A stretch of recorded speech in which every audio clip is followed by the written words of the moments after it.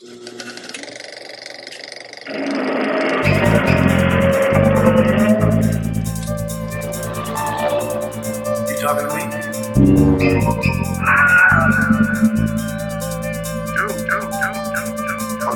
not.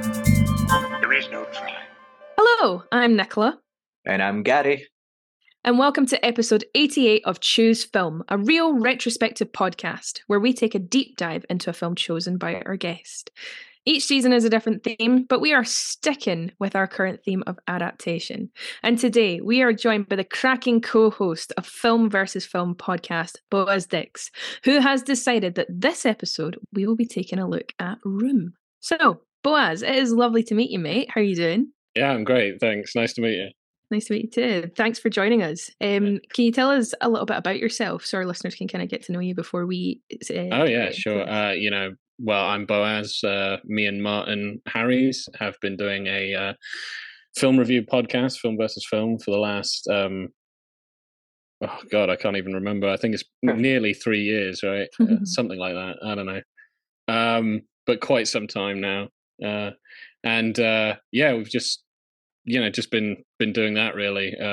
Once a week, just pick a movie, pick a theme, and each of us pick a movie based on that theme, and then we review each other's movies and give them scores out of 10, breaking down direction, acting, and screenplay, and and that's basically what we do. It's a great deal of fun.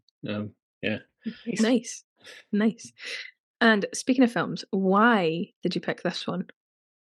To be really honest, I don't know exactly how my brain works. So when you said adaptation, I couldn't think of this is embarrassing because I'm more of a film guy, but I haven't read a book in many, many years.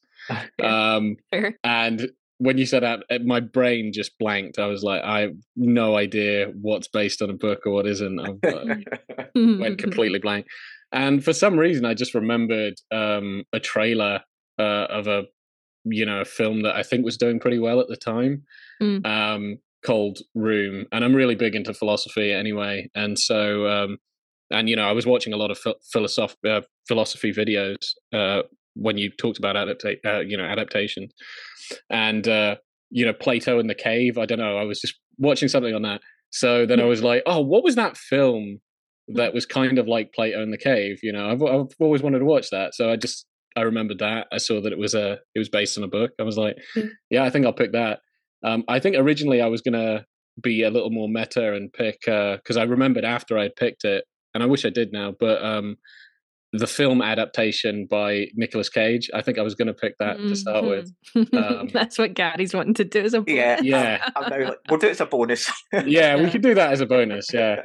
But yeah, maybe some other time, because I forgot about that before I just picked this sort of randomly.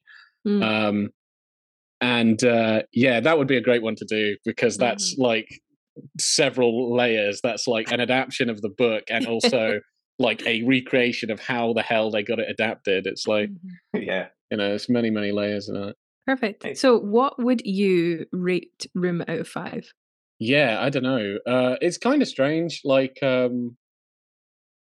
think I don't think it was as good as I thought it was going to be. It wasn't bad necessarily. I did quite like it, and I still like the concept. I think the concept's pretty good, and even how it's filmed and the characters, they're all really good. I do think both the film and the book could have done more with it. But I don't know exactly. So out of 5, I liked it more than I didn't. I'm anywhere between that's good. Yeah, I think maybe a 3.5 or to near, somewhere like that. Okay. Yeah, I think that's what I'm comfortable with. If I can do decimals, yeah, absolutely, man, absolutely, or something like that. I think that's where I kind of feel it is.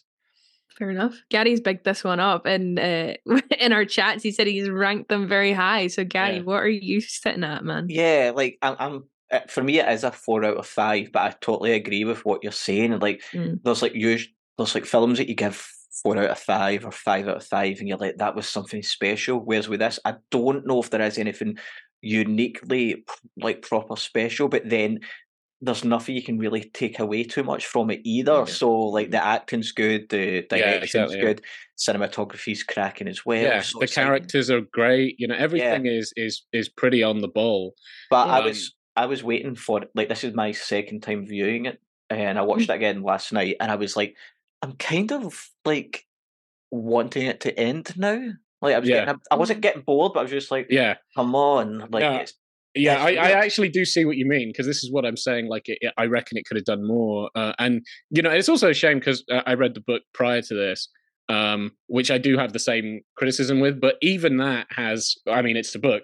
It has more stuff going on in it, a lot more plot points. And some of them I'm not entirely sure why they cut out. Like, he's a lot less well-adjusted in the book. Like, he's bumping into things. He doesn't understand boundaries.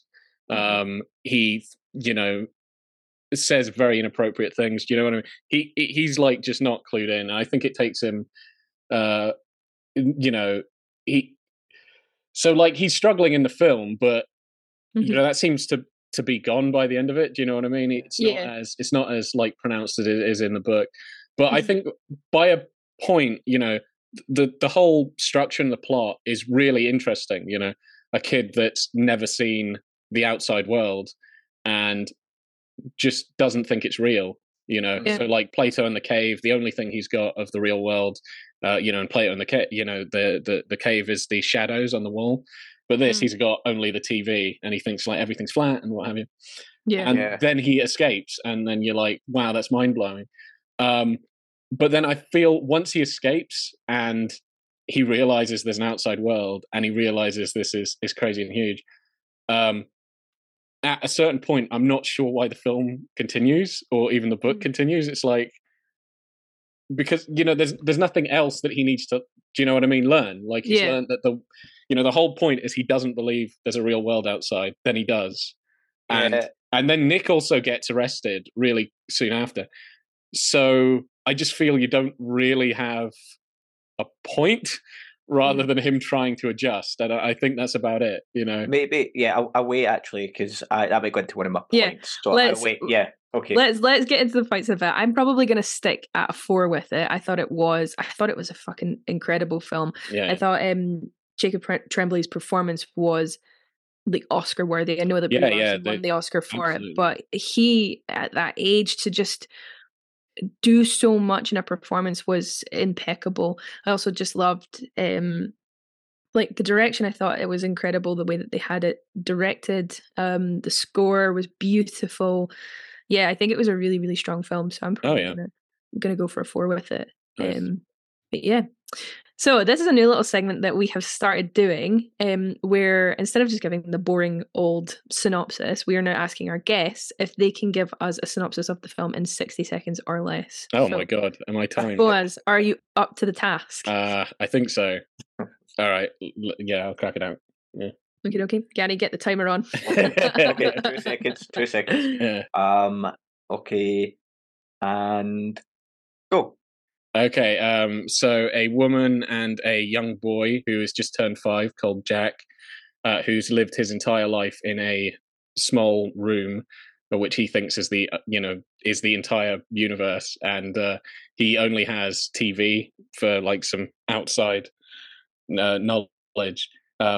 It turns out his mother was kidnapped when she was like 19. And was forced into a small room by this creepy man who's called Old Nick. And he, impregnated her and is kind of locked them in there. She manages to get the boy to escape. Escape by pretending he's dead. And he runs away and calls the cops, and they free his mother.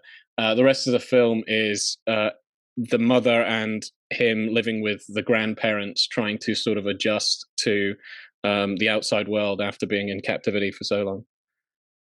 1 minute, 1 second. Very nice. Very nice. Nice. Yeah.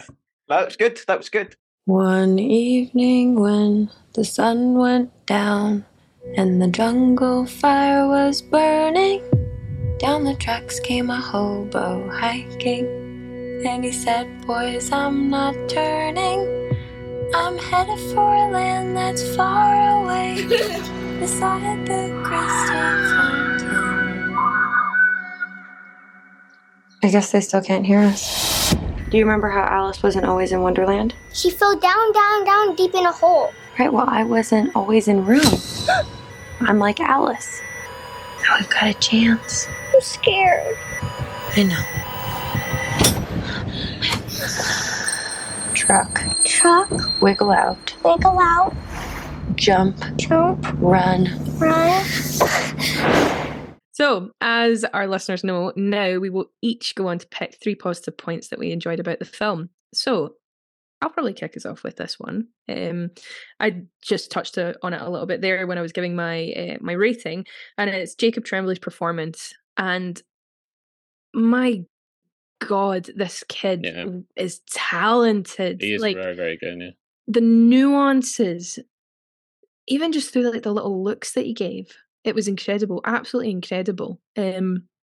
Yeah, I genuinely think like it could have been an Oscar-winning performance from watching it. As an actor, I had so much appreciation for what he did in the role, and like just how grown up at some bits he seemed, and then in other bits like really, really struggled. And I know, like you were saying, Boaz, like they're like in the book, like it's talking about bumping into things and saying inappropriate things and stuff like that. And I think they've gone a completely different direction here, where he's so quiet and really clings to his mum. Absolutely. When he's trying to adapt. But see just the journey through it. Like I think Brie Larson's character Joy does get a journey in this, but it like Jack's journey is just so much more nuanced and explored, I think. Like, my God, my heart broke when he was getting his hair cut and he told his granny that he loved her.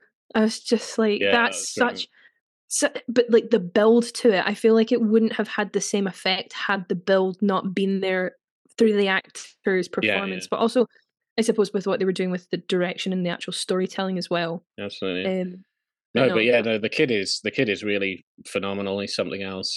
Just incredibly genuine and heartfelt, and really very believable. I think also, when he's just everything, I think he does pretty well, like the innocence, and then when he gets really frustrated or very scared, and in awe of the universe around him. And I think he's like a well-rounded character, and the performance really comes through, and that's a lot to put on the back of a child, and I think he does it really, really well. So it is the only film where I have actually shouted at the screen, and I'm not lying.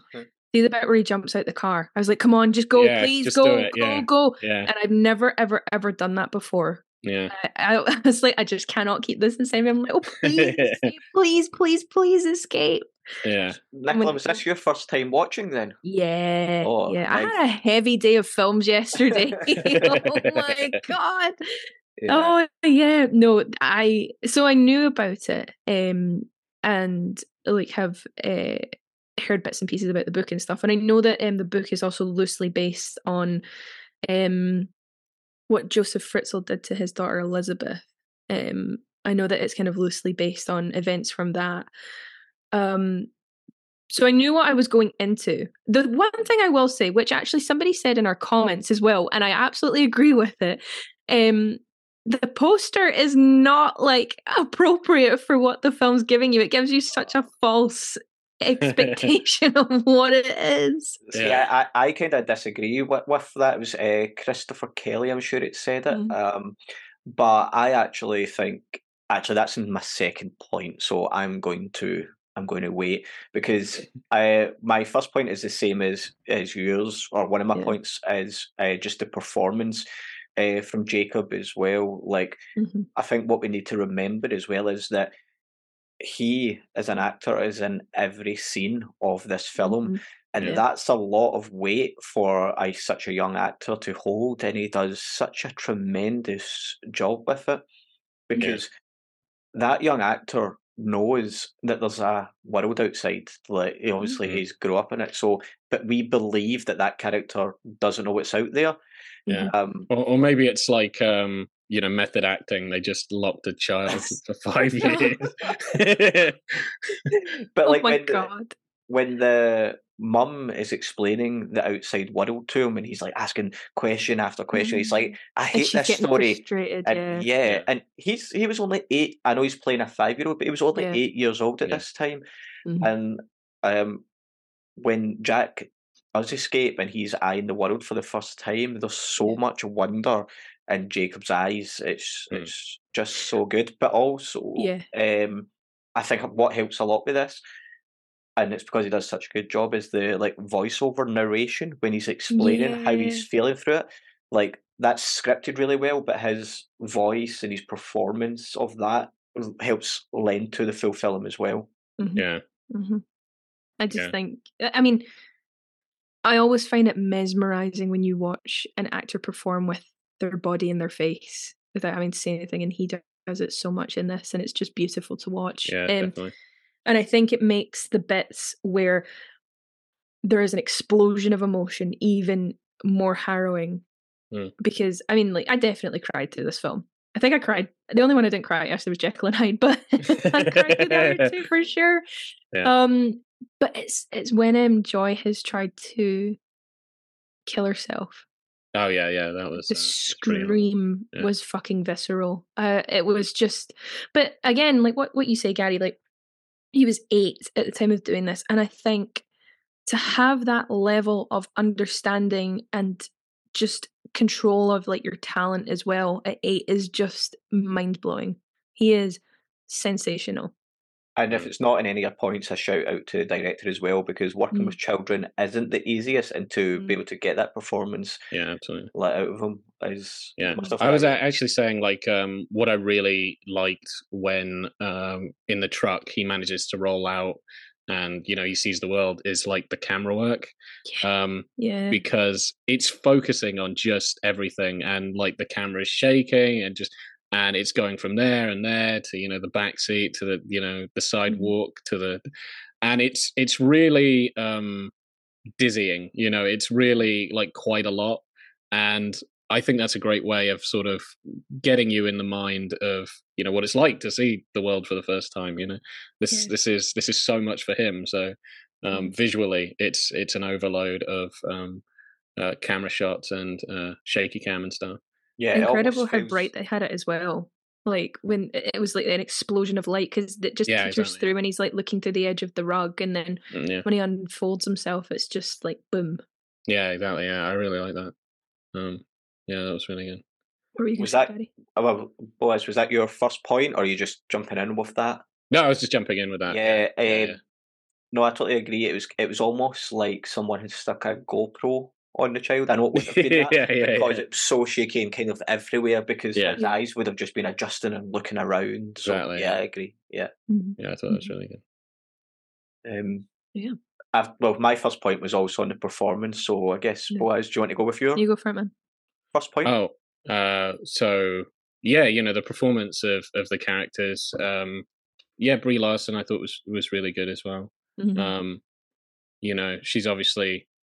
I think one of my favorite performances from her is like during the interview. Oh God, yeah. Because one, that's a terrible thing having to sort of explain yourself. But I think she did a really good job of just like just anxiety and not really, what I mean, all the emotions sort of bubbling to the surface and her trying to sort of trap them in. And it's when they ask her about like. If she feels bad for not trying to set him free, exactly. You can see it all change, and just in her face, just like drops, and you can see it just going, what the fuck, as if it's like actually the first time she's ever thought about it. Yeah, exactly. Regardless of Brie Larson, like as an actual person, first time she thought about it. I thought that was an absolute masterclass with what she did there. Yeah, I agree with that. That was brilliant. What was it? The guy that played Old Nick was pretty fucking creepy. So I always get mixed up with him and Stanley Tucci in the Lovely Bones. I always think, when I wanted to watch this, I was like, I'm sure it's Stanley in this, and I'm like, no, it's definitely. That's what I was thinking, because I was like, I need to watch Lovely Bones. Oh yeah, Yeah. I haven't watched it yet, but I need to watch it. But no, I thought. Do you know what? As well, I think as an actor,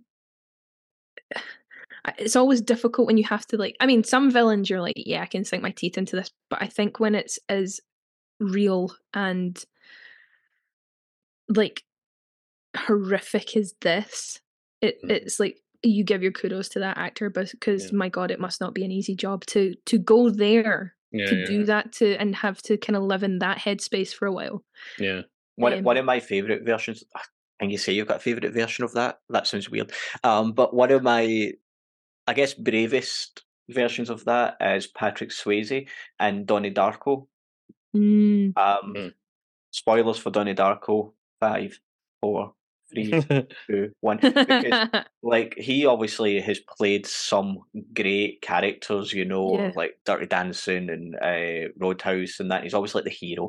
But in that, you find out like halfway through that he's actually like a pedo who's like working as like a positive attitude with students type like speaker, and like that could have really tarnished his career. So I think it is brave when like these actors come and do roles like this, Yeah, no, definitely. The same as like Evan Peters recently as Dahmer, and I watched that series and I hated it, but I also was just like, his performances. It's fucking. I hated it because it was so hard to watch it, but like, you know what I mean? You can't. How do you say you enjoy that if you get what I mean? It's kind of mesmerizing in a sort of that's the exact way, I think though what's interesting about that is people have got a fascination with like true crime serial killers, like society just does, and I'll put myself in that boat. Like I'm like, Karen, when we're watching the next serial killer documentary, right? Oh my God! But no one really has a fascination with like someone that's a paedophile or someone that's a rapist. That like we see that as so much worse, and I think that's when like films like this, that's when I think it's even more braver. Now don't get me wrong, Jeffrey Dahmer was obviously like a rapist in that as well, so I still agree, but I just think we're so sickened by these types of characters that it must be hard to, one, do the role, but two, agree to do it, and then like and also I suppose to all feel safe in that space doing that, because obviously like Jacob Tremblay was only 8, so having that, I think like that's why I had such an appreciation for this film, because of how good everybody was, but like how far they really pushed it without going too far, if that makes sense. Like there was no need for like really graphic scenes or anything like that. It was all kind of implied. And well, I thought it was really well shot. Where old Nick first arrives and he's just looking him through the wardrobe, and so you don't get really a good look at him.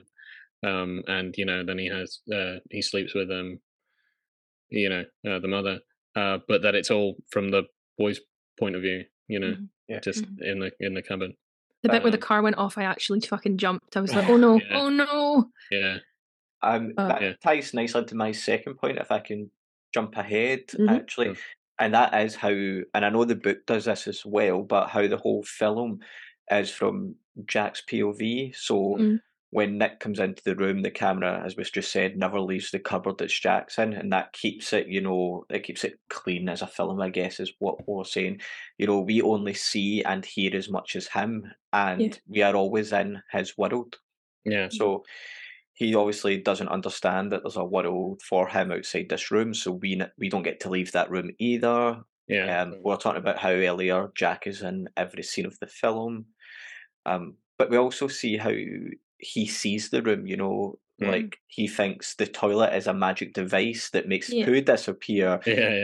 We see that he's got his favourite spoon, and why it's his favourite spoon. And what I think is great about this is not only are we seeing the world from Jack's point of view, but we are also seeing how creative and clever and imaginative he is, which I know, well, as you were saying, is completely different from like the book as well.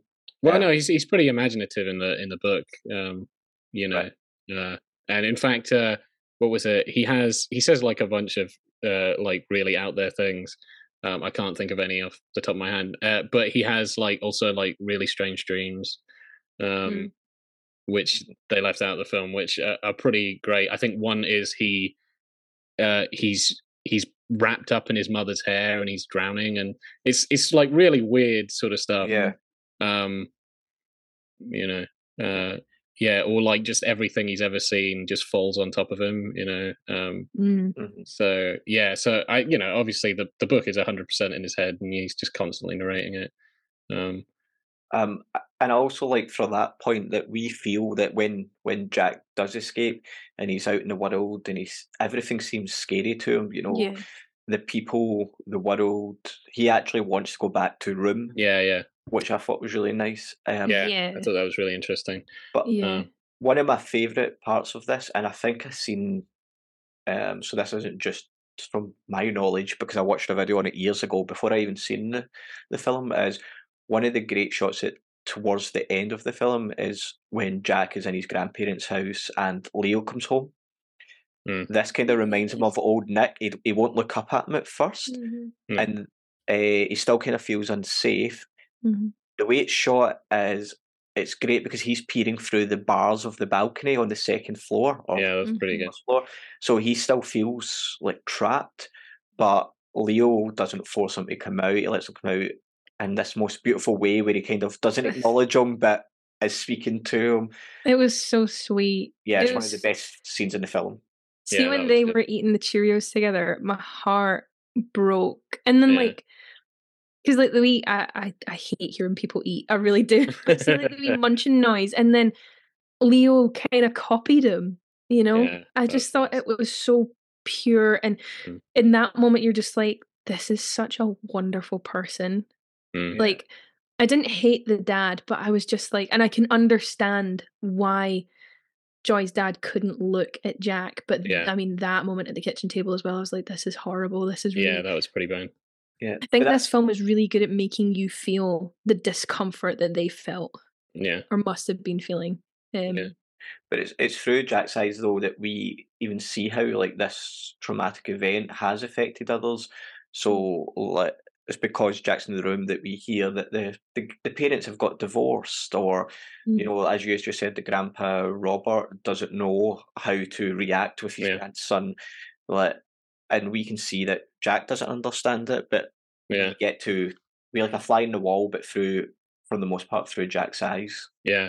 I was going to say that they do that moment a bit. You know, I'm not going to be one of these. They do this moment a bit different in the book, but because I read it before I go for it. So they don't actually have like the grandfather doesn't have like a confrontation in the kitchen. He has like a private confrontation at the hospital. Where he just doesn't want to stay around too much, and he doesn't really want to like.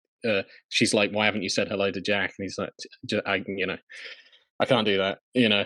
And he says a few things and then goes, and then Jack is very confused, you know, because I think he calls Jack an it. Like, I'm not looking at it. And like, this is confuses Jack so much later when he's living with his grandparents, and you know, his mother has already attempted suicide. The granddad is arrived, something like that, and he says, granddad told me, like, you know, that I'm an it and stuff like that, and he didn't want to see me. And the grandma is just like, the bastard, you know. It's like, just don't worry about him, you know. And he just really does not understand. No. He's like, I'm not an it, I'm Jack, I'm a he. What's he talking about? That's I wonder so if sad. And you might not remember, or maybe you do, but I wonder if then that's where they took the line with the doctor where he says that, you know, it's good that you got him out while he's still plastic. And he turns around, I'm not plastic, I'm real, basically. I wonder if that was in relation to that scene with the dad. No, that also actually happened. Yeah. Oh, does it? Yeah, that does actually happen. But he doesn't actually say to his mother, that's all in his head. It's right. Like, plastic, what the hell? Yeah. He just doesn't understand many of these turns of phrase. But yeah, no, that does happen. Actually, the Doctor's more of a big character. He keeps coming up and like spouting off poetry. He's a very strange character in the book. I liked him in the film. I did like him. Yeah, he's quite cool. There was also that way of in the film, like, you just, oh god, see when they're in the police car and you're like, please just speak, please just I know, please. And I think thought that was really good because you're like, man, he'd get away with it, or he'll never find his Yeah. mother because he's not. So I was like, Nick's gonna go back and kill her. Oh my god! Because again, never seen Yeah, the film, exactly. so I was like, Nick's gonna go back and kill her. Oh Yeah. no, what's gonna happen? Yeah. And like, oh my god, no! I just think as well, like that part of the storytelling was incredible. Like, Yeah. and his how fearful he was, and like just like that frozen, not being able to speak. Absolutely, yeah. And he's even trying to, and then she's like, "What?" You know, she just doesn't understand. The male police officer just being a And the male- dickhead, yeah, being yeah, like, "Oh, he's this, he's like, like, you shut know, up." You know, maybe he's on something or whatever, and he's just, and it's like, if she didn't keep pushing, then you know. The only thing I will say is, my god, she got that address really fucking fast from like no information at all. Yeah. So you know, no, true, yeah, definitely. I think it was just that, you know, there was. So he says he thinks that it slowed down 3 times and then turned, and it has a skylight, and she's like, okay, Yeah. She's like doing it in the exact coordinates. Yeah, that's pretty good. So I think one thing that was kind of left out, again, you know, whatever, I'm going to be that because I read it, you know. But in the book, you know, the guy that sees him, you know, when he runs out, the one with the dog, the one with the dog, yeah. So in the book, the dog actually attacks Jack.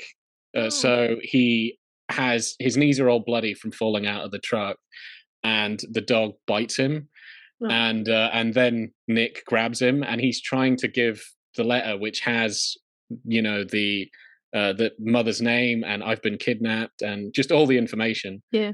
But then Nick grabs it and tears it apart, and the guy is obviously like, this is weird, so he's like, I'm calling the cops, which happens in the film, and then he runs. But in the book, he starts reading off his license plate to the the police officers, so they do have his license, you know, so that's like a really big thing.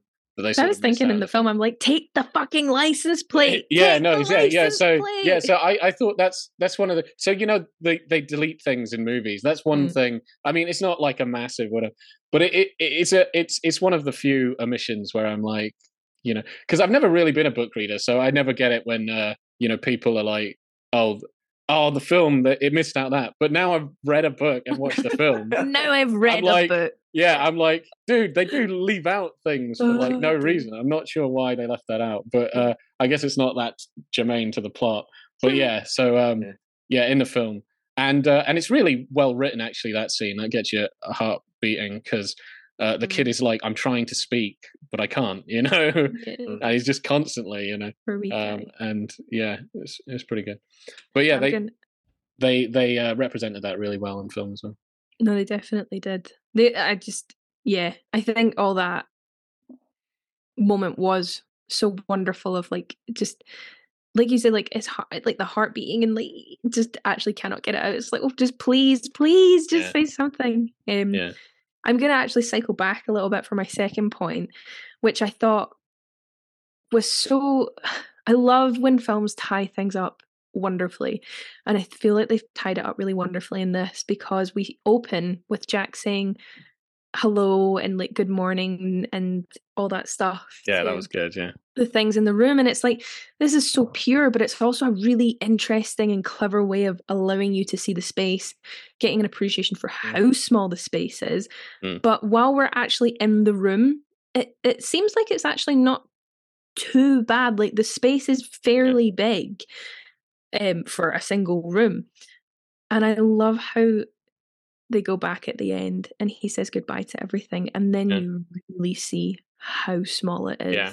Well, I like where he's like, you know, did they change anything? It's smaller, you know. Yeah. Like, I think he says, did it shrink it, or did it shrinked?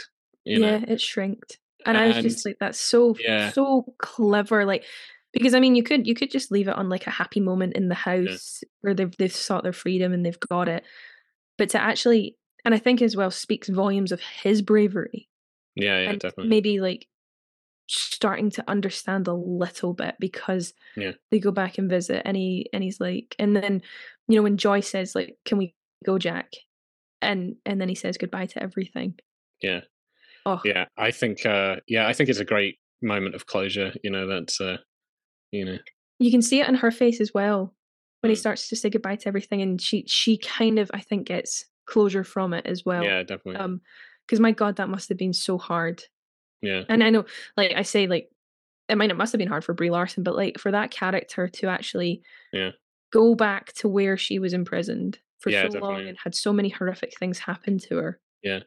I also like things like, you know, because, you know, obviously it's in the book as well, and it's you know, it's made a lot longer, but I'm glad they kept a length of it, of like the practicing to pretend to be dead. I think that's incredibly important. You know they've put a lot of time and a lot of effort into it, and you're like, please God, do not make a noise, you know, like just be quiet. Because there's a bit where see, just before Nick puts the rug into the truck, he kind of hears the breathing, and then Jack holds his breath, and I'm like, oh no, he's so close, don't do it. But I also like the thing where like Nick is grabbing him and he's sort of looking at the house, and to me I'm thinking, what's he thinking in his head? Is he thinking, should I bury this fucker in the woods, or you know, should I see? On that, I actually, because it's in my notes, are you talking about when he's in the garden and he looks back at the room, like that, the shed, and then because I thought basically, I'm trying to think how I can word this without there's basically two scenes for me where we see old Nick that he actually has a heart and he's not 100% a monster. And yes, the character is a monster, right? Yeah. But these two scenes are what makes the character believable. It gives him some humanity. The first one is when he gets Jack a toy for his birthday. There is no reason for him to do that. He's never even seen the boy, as far as we're aware. The second, I think, is that scene, and I thought something else was running through his head there. So he picks up the rug and he comes out the room, locks the door.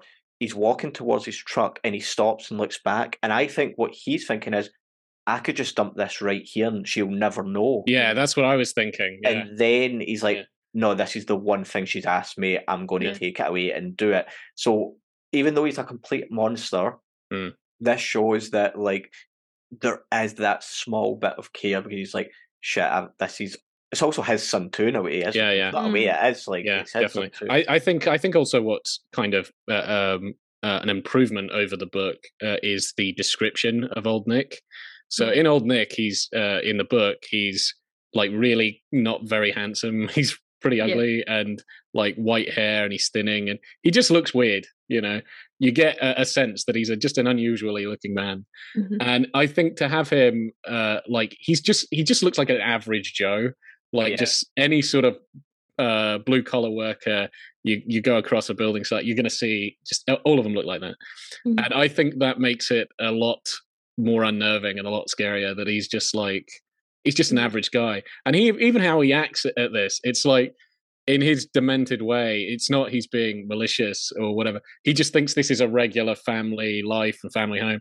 You know, I'm just coming back to my wife and kid, and just kind of that this doesn't like switch to him that this is actually an insane thing to do, you know.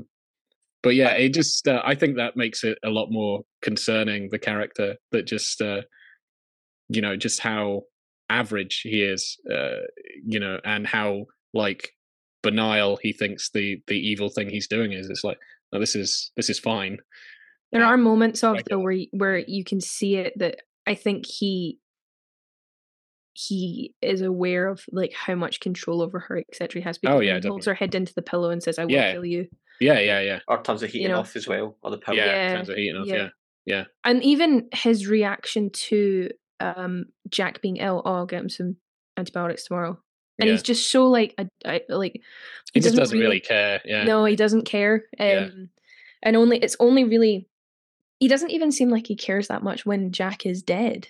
No. Or supposedly dead, because he goes to touch him and she's like, don't touch him, and he's like, ah geez, he says geez when Jack is supposedly dead, and I'm just like, I know it, like you're saying, like he seems like a really normal person, but like that's just so I would say like he looks normal, but I would say more that how he acts, it's not that he acts normal, it's just he acts like this is fine. So I'm not like he doesn't act maliciously or overly creepy or whatever. He's just like, this is fine. Do you know what I mean? Like this is a regular thing that should happen. Do you know what I mean? Yeah, like, Yeah, totally. He's not even trying to even threaten her most of the time. He just walks in and he's like, okay, thanks for the cake, let's have sex and stuff. It doesn't really occur to him. And and when the boy dies, it's just like, oh, that's an inconvenience. He's not like happy about it or whatever, but there's something wrong with him. But I'm just saying how he does it is it's not like he's mustache twirlingly evil. He is just so callously just no heart. I don't know. I can't really describe it. But I think what it is like when you say he's very average, he looks like a regular Joe. That's what makes him scary. I think because you could walk past him in the street today. Yeah, exactly. That's what I'm saying. And that also goes to the point with the mum when when Brie Larson's character turns around, the mum goes, "Well, if you didn't tell me to be nice all the time, I would have went and tried to fucking help him." So that shows that he has to look normal and not creepy. But then maybe this whole idea of like we spoke about in the last episode about like gaslighting, he basically has got them to a power of gaslighting, blaming themselves and stuff. Yeah. And then there's also the kind of the idea of he's not overly creepy, like you're saying. So, like for you to be able to walk past him in the street, he has to still act relatively normal even in these situations. I think the thing is as well, like it is fucking horrendous that the only reason that she does not fight back when he's gonna rape her is so that she can protect Jack. Yeah. So that he will not, he'll just come and he'll leave. And it's when he hears Jack and he tries to get into the wardrobe and she like says like, please just come to bed, and he's like, oh please. And I thought that bit made my skin crawl. Yeah, that was. I was like, this is so fucking horrible that this woman has to do this in order to protect her son, and he knows that this is like what he's going to do to her anyway. But if she can just kind of make it happen faster, and he'll just come and he'll leave.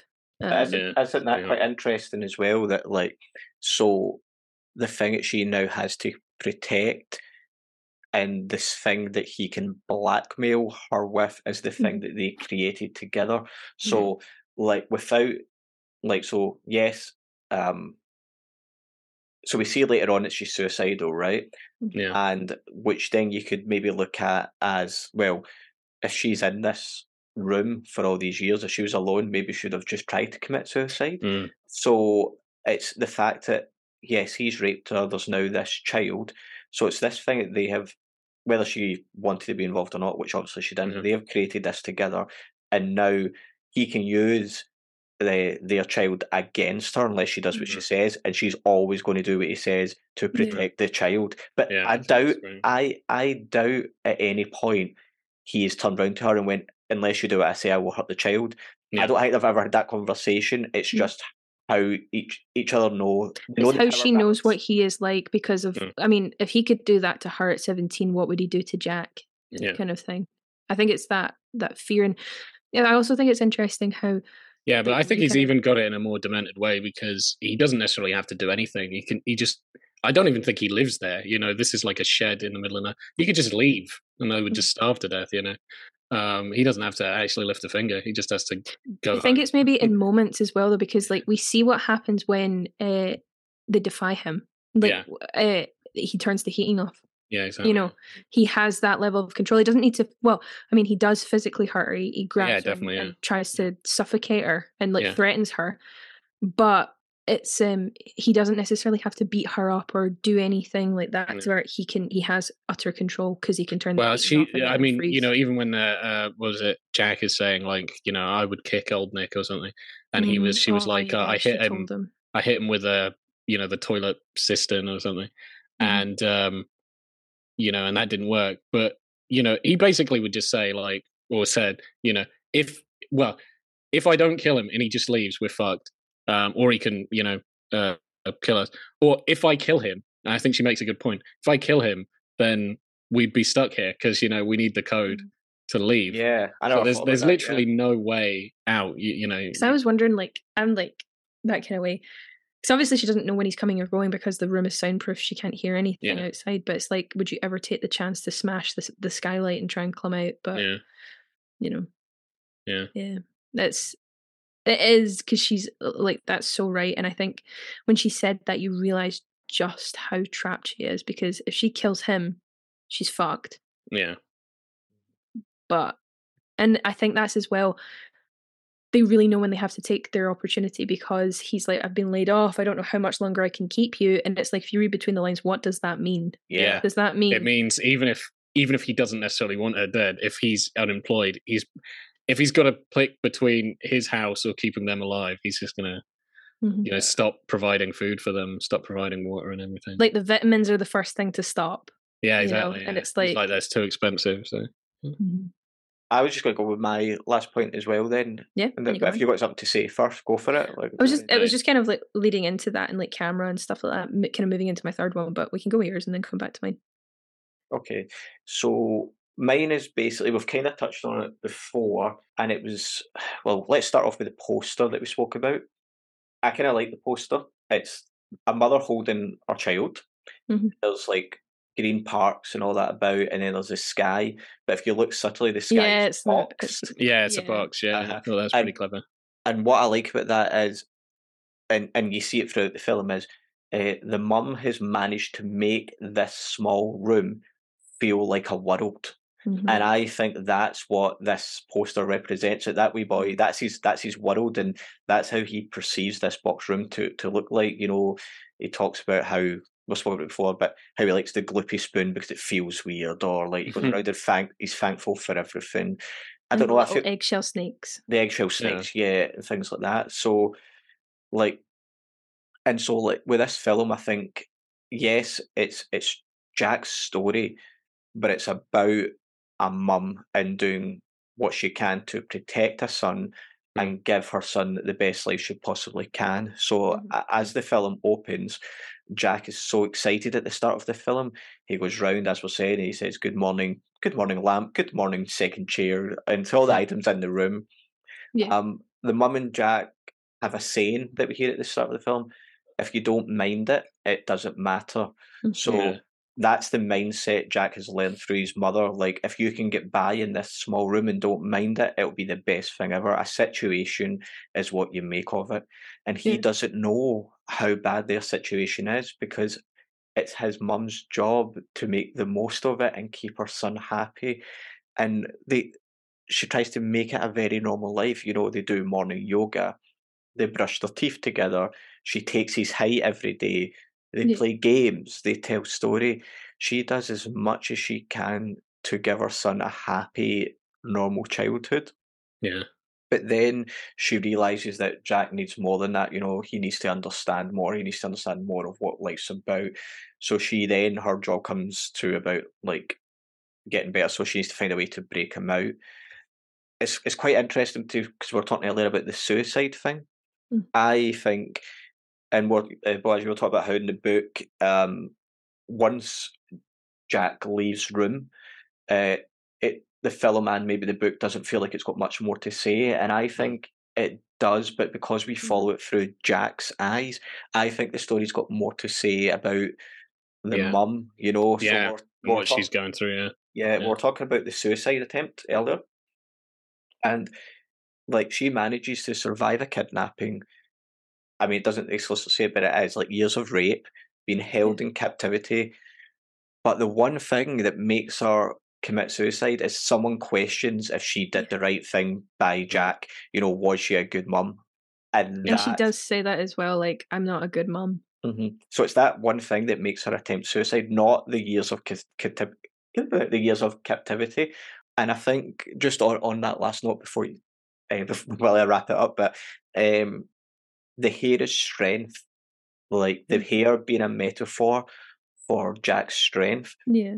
It's also a metaphor for the years in which he has been in captivity with her mum. It's the years of he's been in a room, and the fact that he cuts that off, it's like cutting off everything that they've been through together and giving it to his mum and going, look, this is a sign of the years we had together, and this will give you strength as well. Yeah, that was great.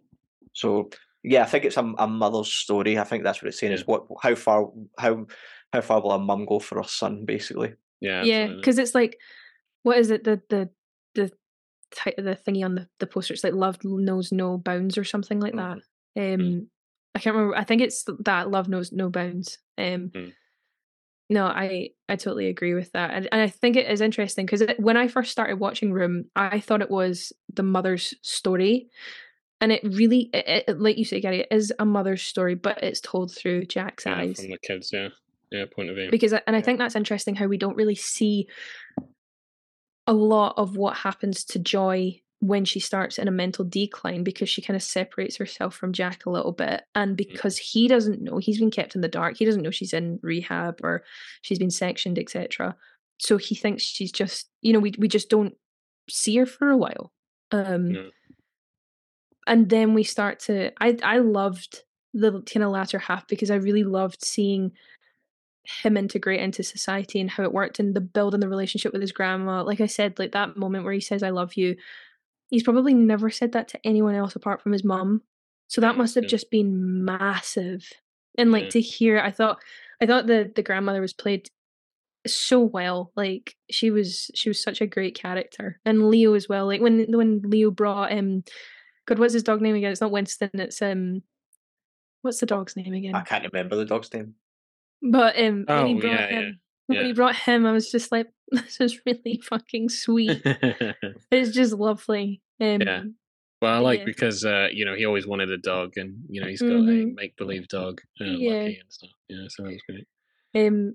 Just quickly going to wrap up my last point, if that's all right with everybody. I thought the use of space in this film was incredible, and just like I've kind of already touched on already, they filmed in the room to make, and it did look big at the time. I mean, it obviously is still small, but substantially bigger than it actually was. And I think it was really interesting in that this is the only thing Jack's ever known, so this is like a big space to him, and things like that. And then when we come out into the world and we just see how vast it is, but even like when he's wrapped in the rug, the use of space in that, because we have a point of view on him where we can just see his eyes and stuff like that, and it really shows like the kind of claustrophobic nature of it. Even in the car, like the back of the car, from that aerial point of view, it looks huge, and he looks so tiny, just all wrapped up. And then when he's splayed out and he's just sat there looking at the sky, and he looks so small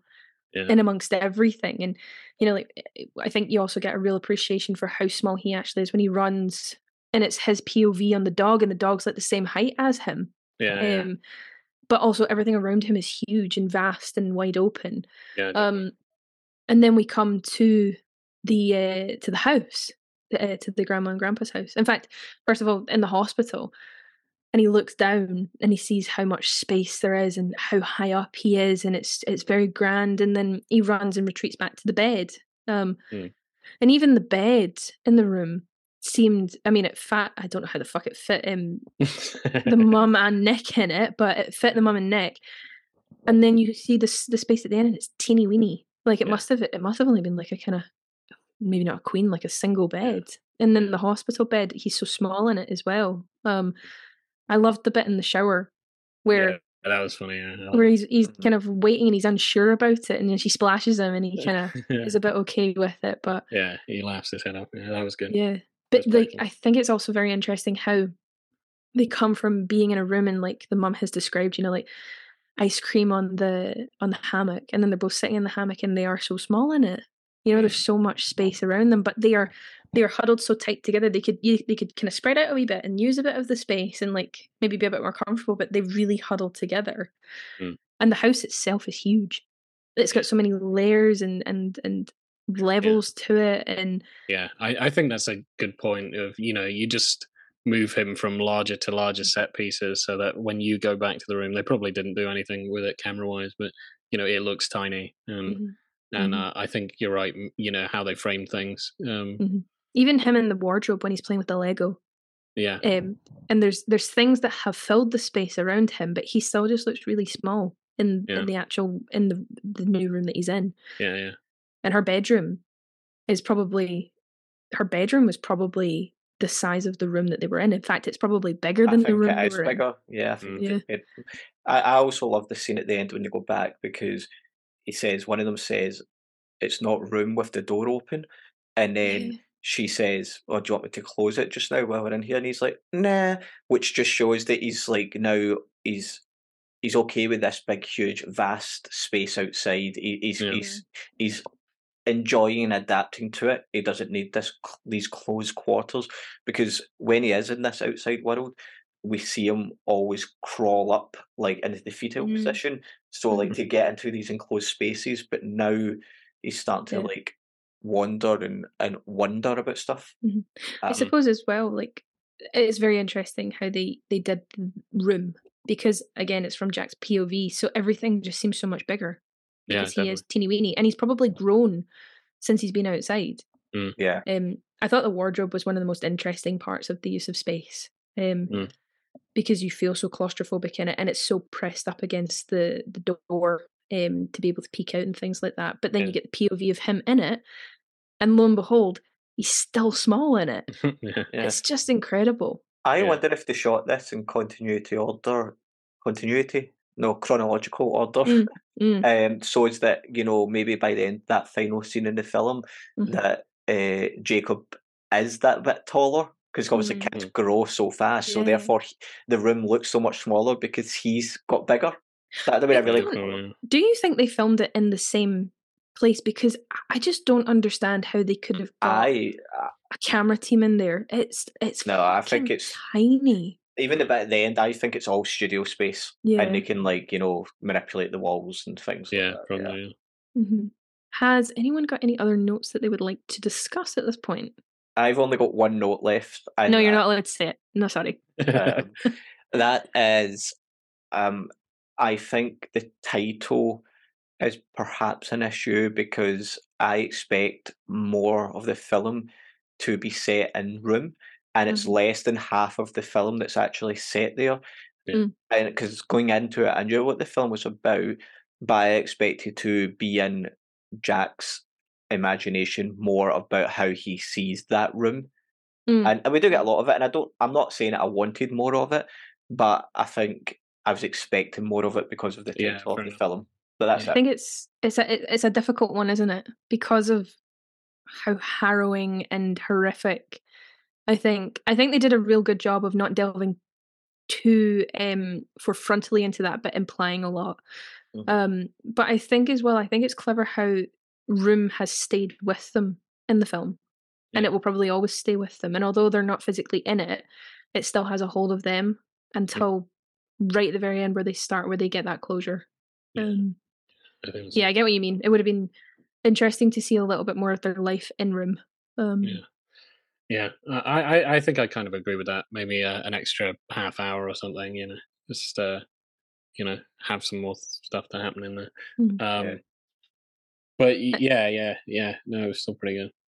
I do think they've done it very well, how you've literally been plucked and popped into a little moment in time within their 7 years. I think that was, or I think 7 years. Rather. I think like one sort of plot point that I kind of liked that they kept addressing in the book that wasn't really in the film is that they're celebrities now, and that's made a big deal. Like a lot of people are trying to have interviews and take their photos, and even when he goes around, like people in the street meet him, and it's like, oh, it's Jack, and he's like, what? I thought it was quite significant how they did that with the toys. And he's like, I don't want to play with them. And I wonder if that's maybe a callback to what Nick has done to and how Nick has affected him, because I think there's a specific point where the camera rests on a Hot Wheels toy or something, and it looks pretty much the exact same as the one that Nick gave him. And that's true. It's almost like that's kind of like the trauma coming out in him, like he doesn't want to touch the things that is associated with that person, not so much the space but the person. I liked where he was kind of like just in the bedroom just on his phone or something, but she throws a huge tantrum about it, which seems like overboard, but it sort of makes sense that she wants him to play and stuff. She wants him to just be a normal kid. Because she's like, suppose, I mean, it's just, doesn't ever want him to sort of fall back into that. I do find it very interesting because I thought about this throughout. Like, obviously, Joy is longing for what she used to have, and she's known world before room, and Jack's just never known room. So you can see how frustrating it is for her to try and get him to adapt to a normality that she knew that he has no idea what it's about. That's not his normal. Yeah. And I think it's a very interesting thing because, like, you know, when people say like, oh, like things that have happened to you in life are not normal or blah blah blah, and it's like, well, what actually is normal? Yeah, you know, there's your normal and then there's my normal, and I don't know what your normal is, but you also don't know what my normal is. Do you know what I mean? True. I thought that was very interesting, like thought point throughout the film. Yeah. Actually, were you gonna say something, Gary? Yeah, it was. I mean, it's not even about the film. It's just watching it through a modern lens, and it's not that old a film. But he's like playing on a tablet or a phone. It's a phone, and she's like, "I don't want to be sitting on a phone all day. I don't give him my phone. Don't give him yours." And I'm like, "That is literally every kid now." Yeah, exactly. Yeah. No, that's the irony. Every child is like that. Yeah. On that note, has anybody's final ratings changed? I'm sticking with a 4 out of 5 still. Yeah, I might bump it up to 3.7. Nice. Yeah, that's close to a 4. I'm going to stick with my 4. Yeah. Perfect. Well, we are going to take a little break, and we will be back soon with a quiz and our creative recommendations. Sometimes I miss it. Wasn't it awfully small? It went every direction, all the way to the end. It never finished. And Ma was always there. But it was smaller in wardrobe. What did you do in wardrobe? Sleep. When old Nick came. I want to see Ma. Yeah, I know. She just needs to be on her own for a little while. Jack? Someone here would like to meet you. Oh, Jack. Here, let me get this for you. Come on. Let's go see. Jack? Meet Seamus. Would you like to pet him? And we are back for our quick-fire quiz round, where Gary and I will ask Boaz 5 questions each based on the film. No pressure, Boaz. It's just fun. Okay. You'll lock me in a room if I get it all wrong. You know? Oh, God. No. I'll kick us off this time. Why not? Okay. So, what did Joy and Jack call their captor? Old Nick. Yep. Yeah. What does Nick get Jack for his birthday? It's like a Hot Wheels car or something. Yes. Yeah. What is the name of Jack's dog? Lucky. Yep. What small creature does Jack find in the room? A mouse. Yes. Why does Jack cut his hair? To give his strength to his mother. Yep. Yeah. What is his mum's name? Joy something. Yeah, I was just looking for Joy. That's it. How old is Jack? He's 5. Mm-hmm. Before we arrive in the film, what was the heaviest thing in room? The heaviest? Yes. The bed? No, it was the lid of the toilet that she used Oh, shit. Yeah. And how long has Joy been in the room? 7 years. Yep. Yeah. And what does Jack have for breakfast at the hospital? Oh, what does Jack have for breakfast? When they first wake up. The doctor comes to visit him. Do you know, I can't remember. Toast? Pancakes. Yeah, pancakes. I remember. Okay. Yeah. 9 out of 10. That's not bad. Yeah. Not That's too good. shabby at all. Yeah. Oh, actually, yeah, because I can't recall if they mentioned it in the film, but that she had another baby. Did you know that? Was that in the film? Okay, no, that's not in the film. So I think, sometimes, my memories melt together. But yeah, no, in the book, she had a previous baby. It's discussed later in the book. That's how she sort of suspected the pretending he was dead was going to work. Right. Because she tells him that she had a baby like a year before he was born. Mm-hmm. But that when the baby was born, it was a girl, and Nick had no idea how to deliver a baby, so the cord went around its neck and it died. It was just blue, and he just buried it outside. And he has the kind of idea Jack does, that he reincarnated from that baby, that he came back again. Mm. I don't know. I just thought that was a really interesting plot point in the book. Again, this kind of borrows more from what Joseph Fritzl, I can't remember his name, did to his daughter. And I think there's a lot of kind of, I mean, his crimes were far more horrific because, he was a serial killer, but Ted Bundy would pretend he was wounded, and then women would help him, and then he would, take him somewhere and kill him or something. So, yeah. It's nuts. But yeah. To round off the show. Pleasant end. To boost us up a little bit, we're going to round off the show with our creative recommendations. So, Gary, would you like to kick us off, mate? Yes, I am going to be a bit sneaky with mine here, and I'm going to creatively recommend a person. Ooh. So, as of recording this, an actor that I've worked with recently, Susan Sims, has been nominated for Best Actress, or Best Actress. And by the time this comes out, we'll find out if she's won or not. But it's for a 7-minute short film, and she basically has no lines. So to get nominated for not really using her voice in it, and it's all facial expressions and physical acting, I think says a lot. So more. What film is that? It's called Dig. So it's been floated about. Who's the director? Well, I did say it's my film, so. But I think she's done a tremendous job. So yeah, more people should try and work with her. So yeah, Susan Sims. Definitely. I hope she wins. I really do. And I'm still very excited to see it, because you've still not allowed me to see it. I know. It's because it's still doing its festival run, but yeah. But I'm a close family friend. Come on, what about me? I'm a stranger.